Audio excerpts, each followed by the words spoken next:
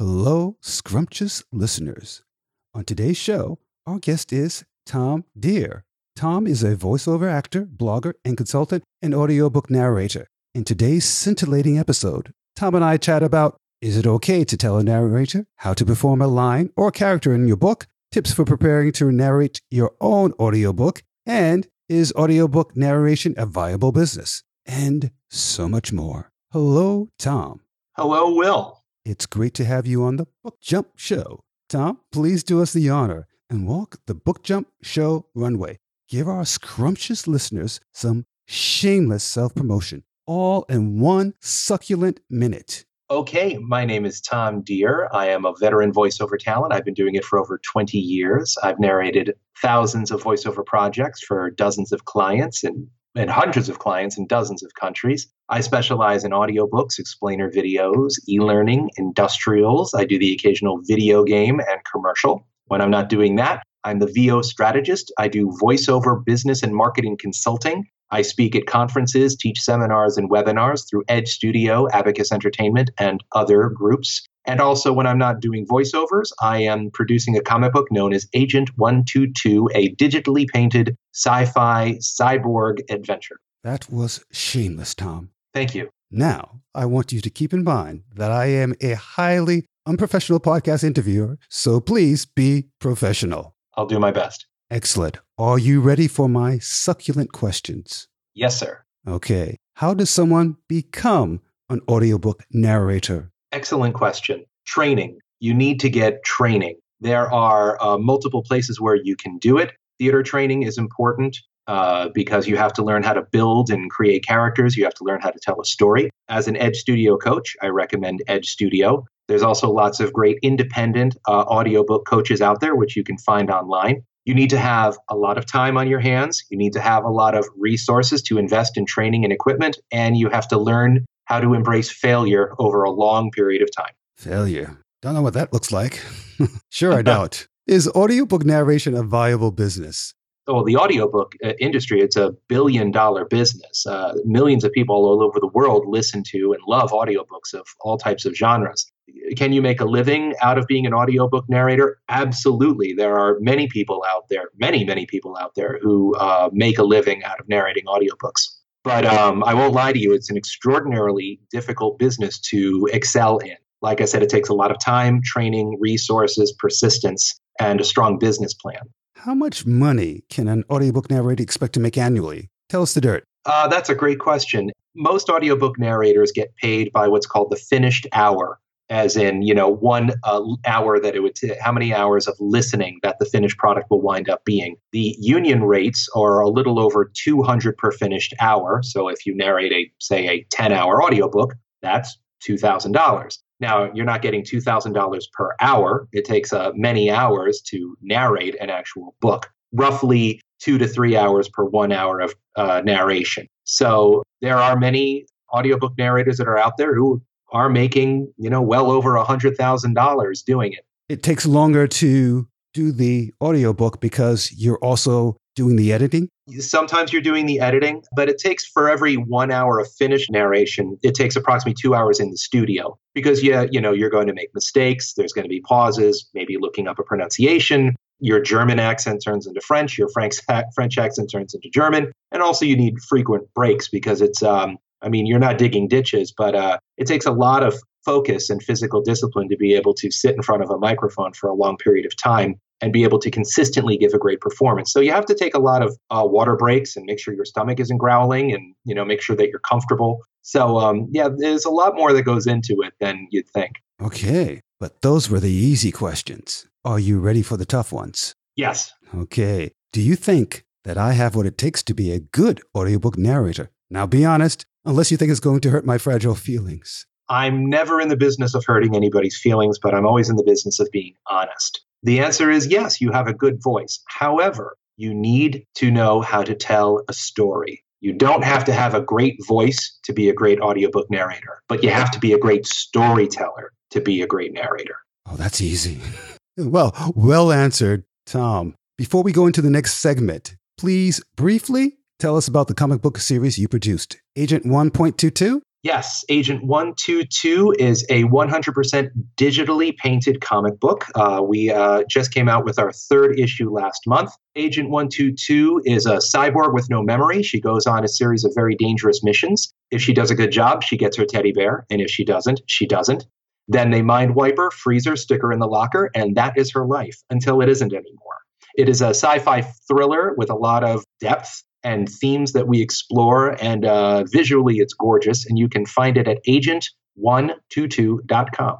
What made you decide to go up against the comic book oligopoly and launch your own series? My partner, Angelo Panetta, who actually is an audio composer who actually cut my first demo about 20 years ago, we found this character through another person, David Martin, who's a computer animator in England. And I was tasked with writing a story around this character that he had built while experimenting with computer animation. Web series can't really be effectively monetized, and they're extraordinarily expensive to produce. So I suggested we do it as a comic book. And when digital comic book reading apps came out and the ability to distribute comic books digitally, that's when we started to produce it. Nice. We'll put a link to Agent 122 in the show notes. Lovely. A pleasure. Now let's take a small break from the questions and do a bit of casting in the segment titled Casting Crunch. Tom, you get to show off your acting/narration chops by reading a slightly revised book blurb, and then you can tell us whom you would cast for the principal role for the movie.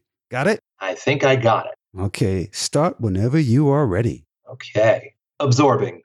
Impossible to resist, writes one bribed Washington Post reader. First, there was Columns of Earth, and then World Without Columns. Two stories of the Middle Ages set in the fictional city of Kingsborough. The epic saga now continues in A Column of Cheddar. In 1557, the ancient stories of Kingsborough Cathedral gaze down upon a city torn apart by religious conflict and Danish cheese. A power in England shifts precariously between Catholics and Protestants, royalty and commoners, cats and dogs. Ned Billard wants nothing more than to marry Mary Fitzgerald. But the lovers find themselves on opposing sides of the religious conflict dividing their broken country. So Ned goes to work for the surprisingly young Queen Elizabeth. The determined and surprisingly reasonably intelligent monarch sets up the country's first secret service to give her early warning of assassination plots, rebellions, bad prose, and invasion plans. But will that be enough to save Ned and Mary's doomed love, or make a reader actually buy this lackluster book? Well done, Tom. Thank you. Now, whom would you cast for the role of Queen Elizabeth and why? A. House Speaker and never met a black intern that he liked, Paul Ryan. B. A Starbucks Christmas coffee cup.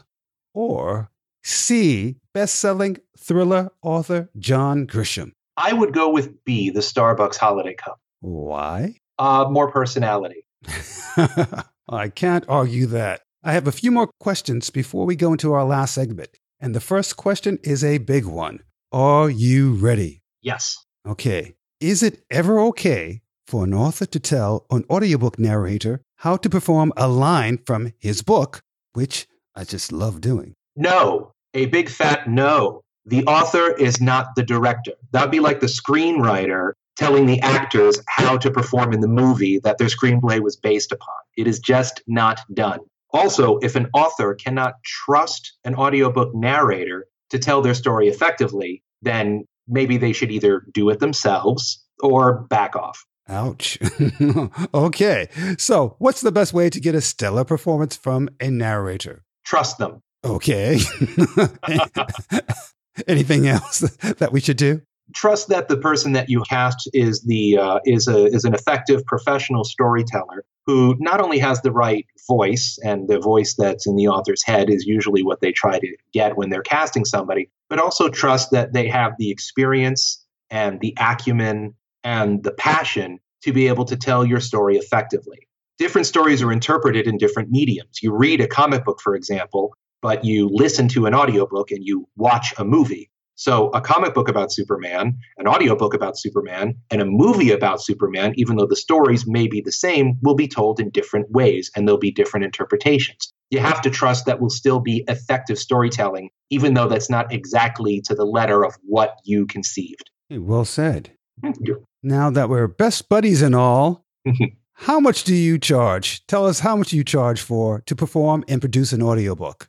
It varies. It depends on the publisher. I have different rates for different clients. Like I said, the union rate is a little over, I think it's $225 per finished hour. I have other clients that I've worked with for a long time that I do projects that are labors of love that I get charged a little less than that. And then I have other clients that I get paid a little more, about $300 per finished hour. So it does vary.